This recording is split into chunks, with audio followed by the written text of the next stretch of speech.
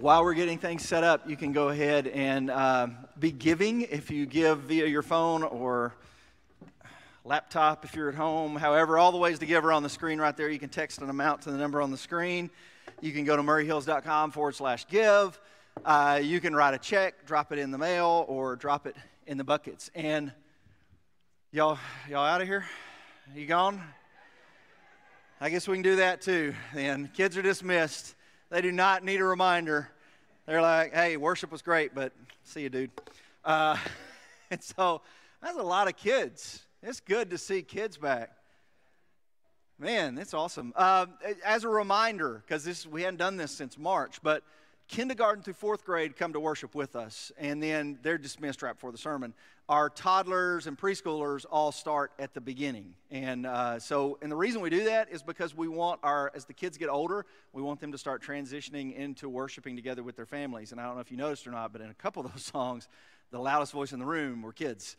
And so that's why we do that. We want our kids in here worshiping with their families. We want them taking communion with their families. And then when it gets to the sermon, they can skip that and go get their own age-relevant teaching. You don't get to skip it, though. You guys sit right here for the next 20 minutes. I'll try and make it quick and painless. We're in a series called The Story. So we've been trying to read through the entire Bible. We started second week of August. We'll be done November 22nd. And today is actually halftime. So we just finished part one. Part one was the Old Testament. It was 7 weeks, 300-something pages, 20-something chapters, 40-something major characters, and if you completed that, then, give yourself a pat on the back. You've completed the Old Testament. Maybe for the first time ever, you completed the Old Testament. And, of course, we haven't been reading in a traditional Bible. We've been using a Bible called The Story. It's a chronological Bible put in narrative form, so it reads like a novel, but you get all the major stories, skipping some of the genealogies and lists and instructions for the tabernacle and poetry and all of that kind of stuff. So today we finished that. That was last week, so you should have wrapped up that reading last week. Next week we'll start the New Testament, and the way we're doing this is the sermon kicks off the reading, so you don't have anything to read this week. We intentionally built a break. We put it on fall break, and the idea was, if you've been reading the Old Testament, it's very likely you got behind. And so this week gives you an opportunity to get caught up. If you got a few chapters behind, you want to use this week to get caught up, then you got an opportunity to do that. It also gives you an opportunity to re-engage. Like if you started the Old Testament and went, no, I'm out. This is too much. 300 pages, that's a lot of reading. Then you got a chance to kind of just pick back up with us on the New Testament portion, part 2. Or if you're new to Murray Hills, and I met a family that was new, this was their second Sunday here. And so they obviously didn't get to participate when we kicked this thing off. They're going to join us for the New Testament portion. And so that starts next Sunday. I'm also going to introduce an alternative reading schedule. So you'll have the storybook. I don't have one with me. You have the storybook, and you can keep reading that. But if you didn't get a chance to buy those books on the front end, then I'm going to do a little reading schedule just based on the New Testament. Like you'll read one of the Gospels one week, you'll read the book of Acts one week, and so you'll be able to participate. So everybody can participate. And I would encourage you, if you did disengage during the Old Testament, pick it back up and let's try to read the New Testament. In the next 6 weeks, you can read the entire New Testament. You'll get all of the stories, and it's going to be worth your time. And the reason I really encourage you to do that is because you're going to like the New Testament better than you like the Old Testament. And you recognize a lot of the stories from the Old Testament, the early stories. But then once you get past the early stories and you get into those later stories, the Old Testament gets a little confusing. So the New Testament it's shorter. It's a little easier to understand. You're going to recognize more of the characters. It's more relevant to our lives today, and it's more important. And I absolutely believe it's more important. The Bible is equally inspired. It's not all equally applicable. So we are New Testament Christians. We're under the terms of the New Covenant, and the New Testament reveals fully the person of Jesus, the Messiah. And the New Testament is really all you need for life and salvation. Of course, that brings up some questions about the Old Testament, and we're going to get to one of those here in just a minute. But halftime, I had to decide, what are we going to talk about at halftime? Like, there's no Old Testament stories to tell. There's no New Testament stories to tell. What do you talk about on the break in between here? And I come up with 3 different options. 2 of them I ruled out. I'm going to go with the third one. And the first one was we'll talk about the intertestamental period. That's what I was thinking. We would talk about that because you realize that 400 years passed from the last book of the Old Testament to the first book of the New Testament. 400 years. That's a lot of history that we're missing and we don't have in our Bibles. And I thought, we'll talk about the intertestamental period. And then it hit me.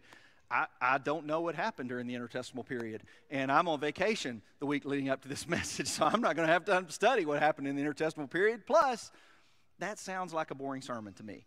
Like if I'd have sent an email out and said, hey, this Sunday we're going to talk about the intertestamental period of the Bible, you'd probably like, nope, I see maps in the future and I'm out. So I scrapped that idea.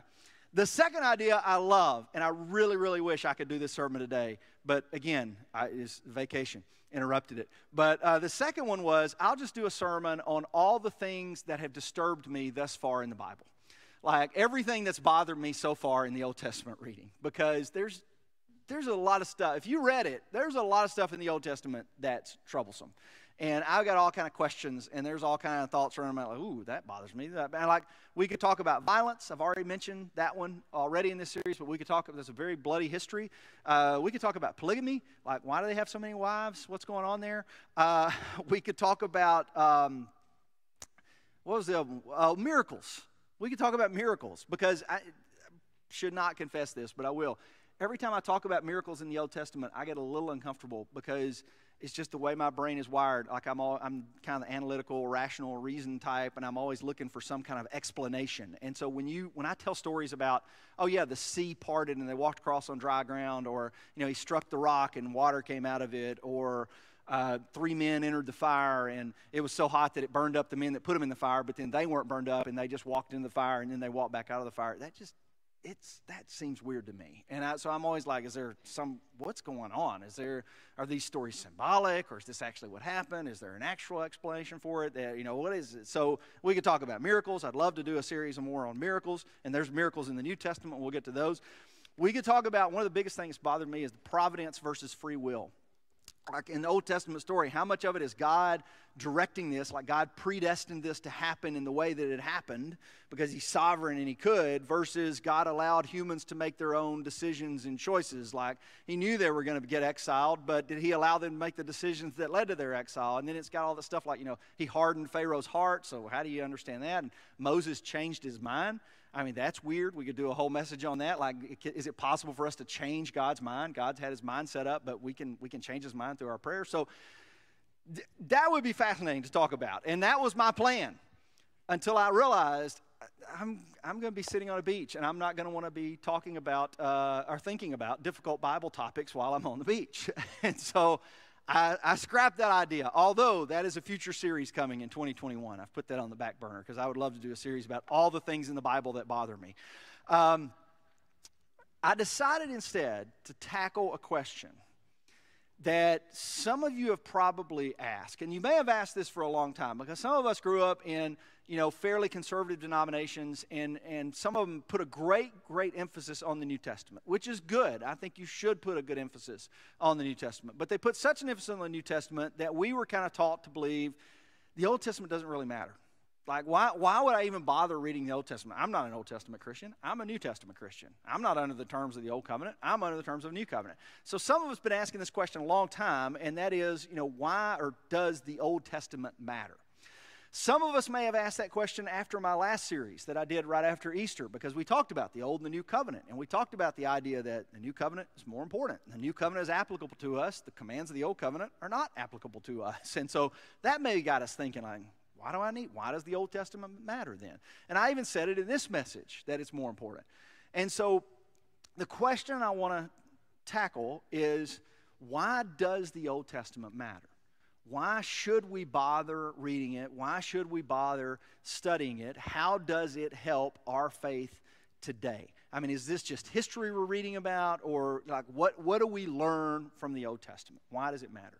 And I'm going to give you a quick answer to it and a few examples, and we'll be out of here. Okay, the answer is simple, and there's multiple answers to this question, but the answer I've chosen to focus on this morning is the Old Testament matters because it enriches and deepens our understanding of the New Testament.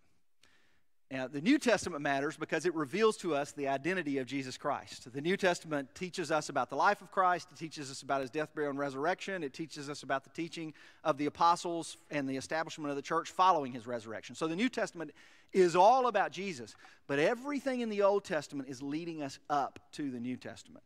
So it's like the backstory that's leading it. So everything's leading us up to this reveal that's going to happen next Sunday. The reveal, the birth of Christ, the new beginning. You know, the King has come, the Messiah has come.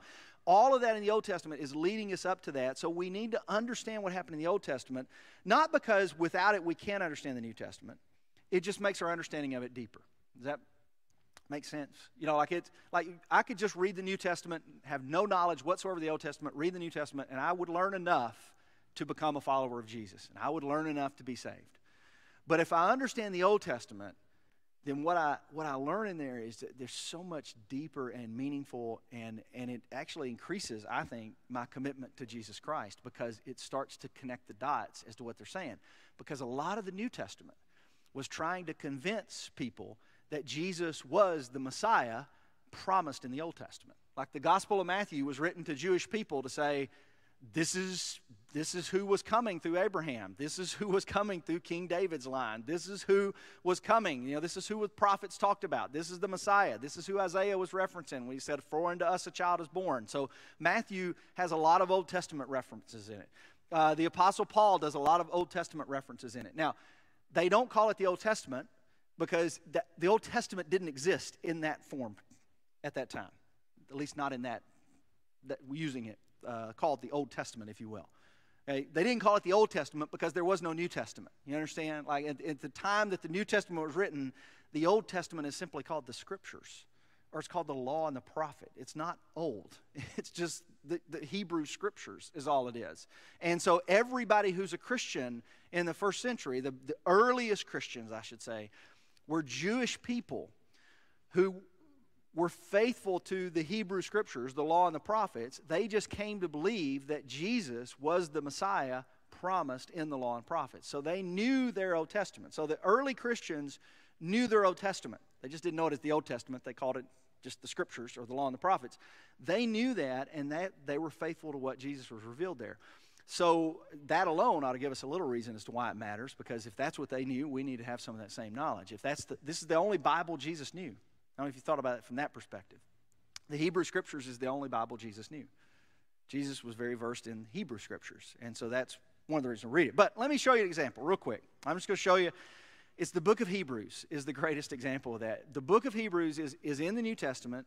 It was a letter written to the Hebrews, so it makes sense if it's called Hebrews that you probably need to know a little bit about Hebrew history and a little bit about Hebrew theology and Hebrew Scriptures, because here's what's going on. Jewish people come to believe that Jesus is the Messiah promised in the Old Testament. But they're tempted, and you read all through this in the book of Acts, they're tempted to start mixing and matching principles from the Old Testament with principles in the New Testament, because the New Testament brings about this radical shift in the faith. Things that were not okay in the Old Testament now they're okay in the New Testament, like some of the cleanliness laws and the kosher and the ceremony, some things that were very important to the practice of their faith, like animal sacrifice and going to the temple and all that. It's very, very important in the Old Testament, and now in the New Testament, that's not required any longer. And so they were very tempted to mix and match some of those things to say, yeah, you can be a Christian, but you also need to obey the law of Moses. So of course you can be a Christian, but you also got to go to temple. And of course you be a Christian, but you also got to be circumcised. And of course you be a Christian, but you also need to follow the kosher laws. What kind of Christian wouldn't follow the kosher laws? So there was this conflict that happened in the early church, and they're debating this back and forth. Hebrews was written to clear up some of the controversy. Hebrews was written to say Jesus is superior to Moses. Jesus is superior to all the ancestors. Jesus is superior to all the great prophets. Jesus is superior to King David. Jesus is superior to everybody. Jesus is superior. Here's the way the letter begins. I'm just going to step you through a few of these examples real quick. So Hebrews chapter 1, verse 1 says, in the past, God spoke to our ancestors through the prophets. What are they talking about? The Old Testament, right? The Hebrew Scriptures, the law and the prophets. God spoke to our ancestors through the prophets at many times and in various ways. But in these last days, He's spoken to us by His Son, whom He appointed heir of all things, and through whom He also made the universe. So Jesus has now come. The New Testament reveals Jesus. He has now come, and he is greater than the ancestors. He is greater than the prophets. He is, in fact, the one the prophets were pointing to. He's greater than the kings. Jesus is greater even than Moses himself. And one of the most shocking things that the book of Hebrews says is no longer shocking to us. And that's because we're not Jewish and we're not very well versed in our Old Testaments. The shocking thing it says is Hebrews chapter 3, verse 6, and that is that Jesus has been found worthy of greater honor than Moses. That doesn't bother any of us. Like, well, of course, yeah, Jesus is greater than Moses. But to a Jewish audience that has been taught their entire life to revere Moses, like when you read the Old Testament, what do you find out? Moses is pretty important. Moses is really important. He keeps showing up over and over again. The Torah ends by saying no one has ever shown the mighty power or performed the awesome deeds of Moses. No one has ever shown the mighty power of Moses. And now this author's saying, except Jesus.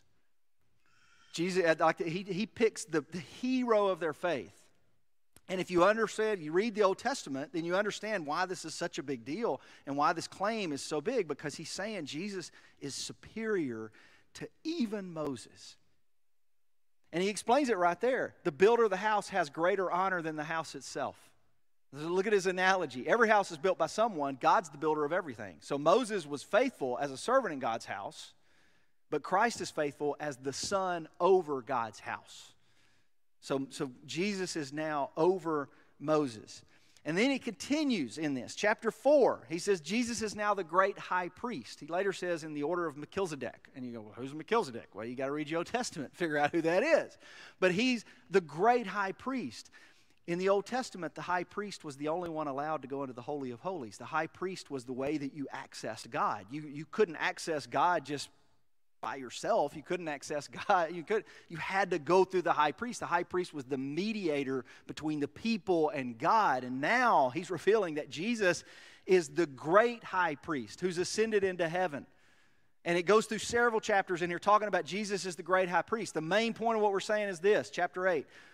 We do have such a high priest who sat down at the right hand of the throne of majesty in heaven and who serves in the sanctuary, the true tabernacle set up by the Lord, not by a mere human being.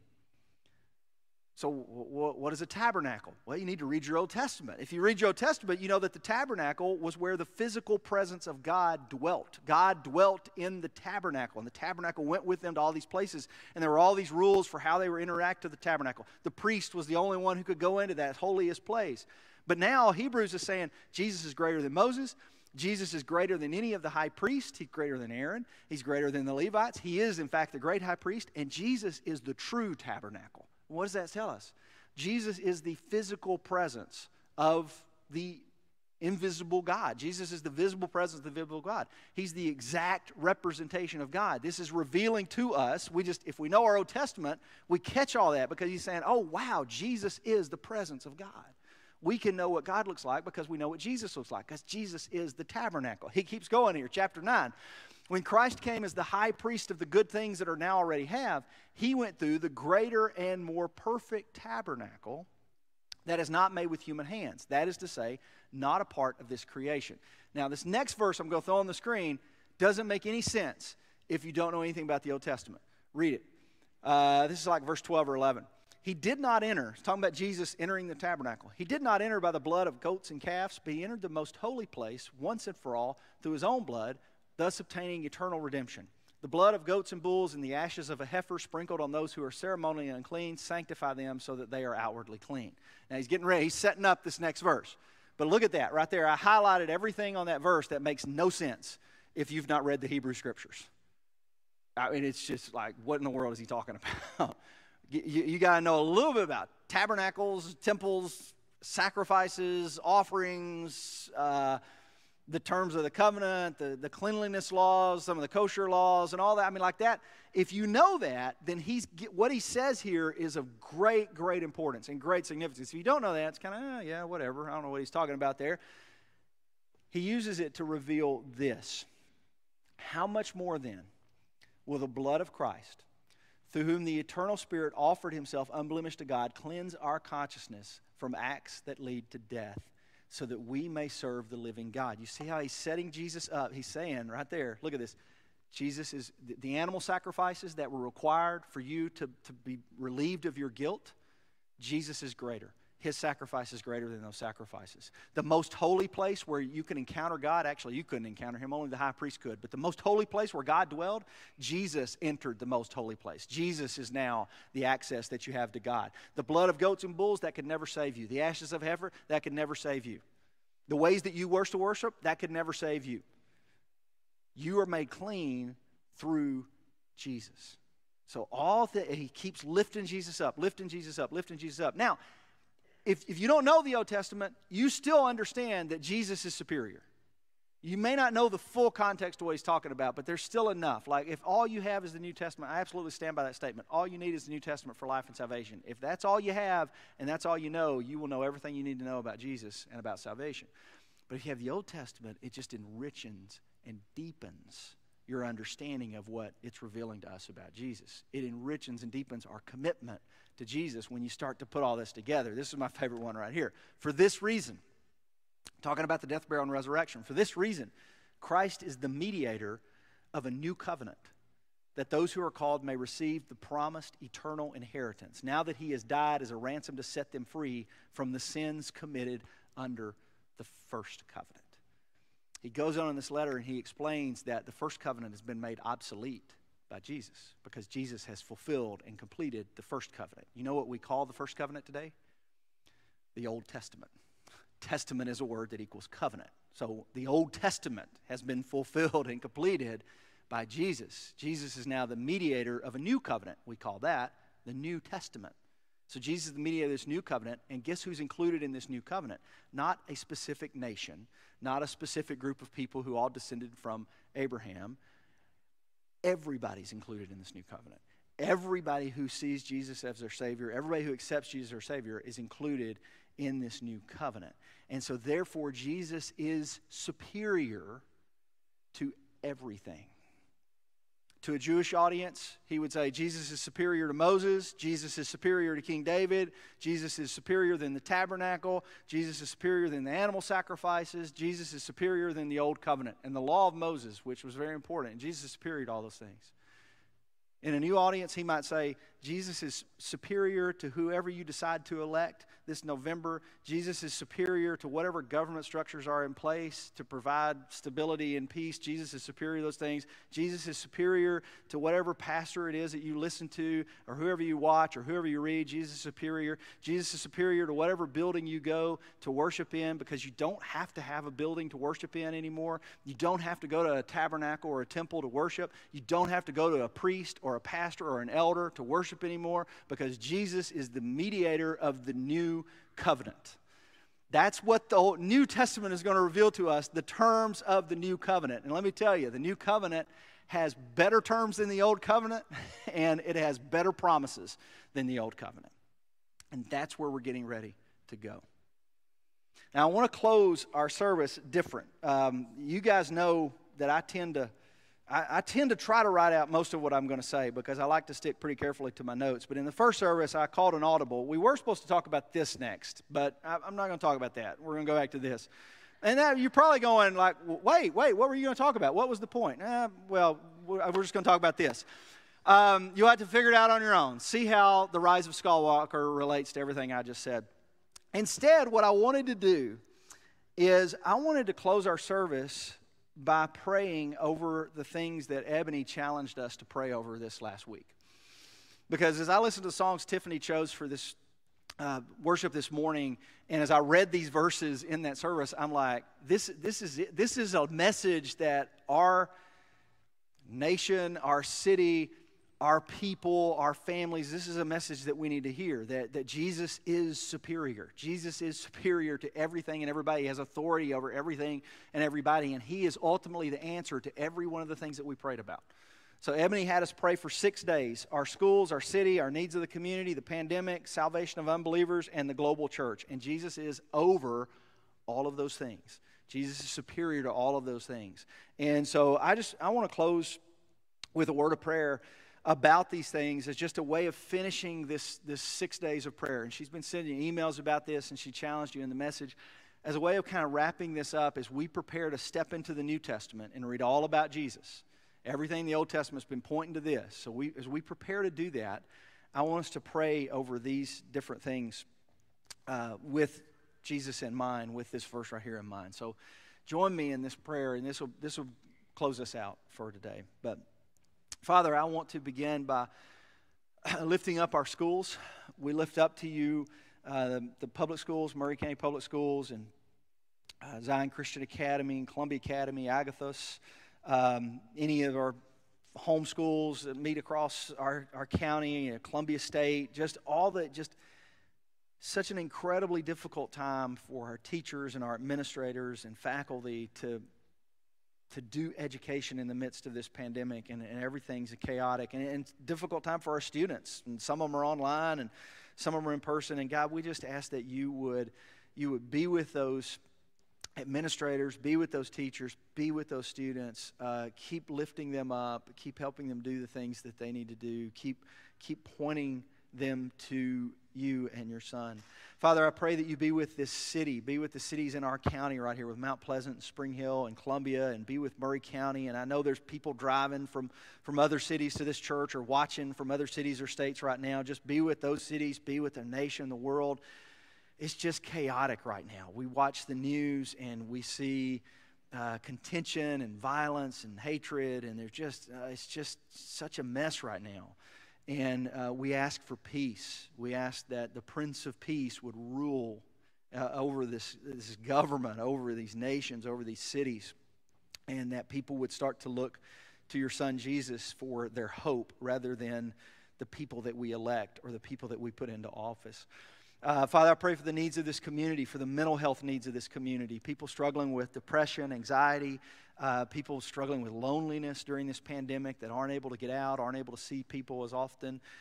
We pray for the emotional needs of this community. We pray for the physical needs of this community, for people that don't have a place to stay, people that don't have enough to eat, people that are out of work right now or in need of a job. We pray that the needs of this community would be met through your people, that we would be the hands and feet of Jesus that help meet the needs of this community.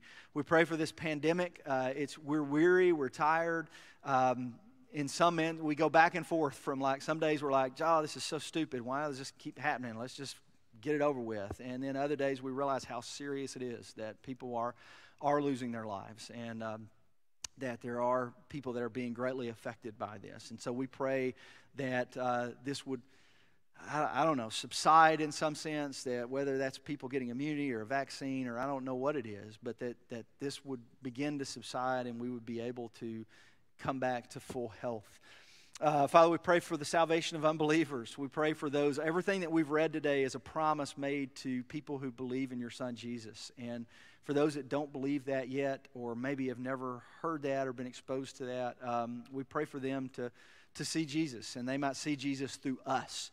And we pray, that's why we pray for the global church. We pray for the global church that we might be a light that shines Jesus into this world. We might be the hope that gives hope to people in this world. The church has screwed up so many ways, and people tend to see our sins more than they see our Savior, and they see all our failings more than they see your perfection. And so, Father, help us to just be a mirror that reflects your light into the community, and forgive us of our wrongdoings. Forgive us of when we get off track.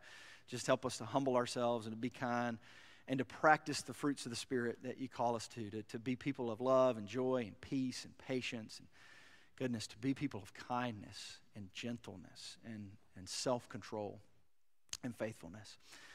Father, I pray all of this, as Tiffany led right before I preached this morning, that your Spirit is welcome here. We invite you into this place, not the four walls of this building, but we invite you into our families, we invite you into our workplaces, invite you into our schools, invite you into just our everyday lives, as we try to lift up Jesus as being more superior to anything else in our lives. And we lift him high in the same way that the writers of your scriptures lifted him high.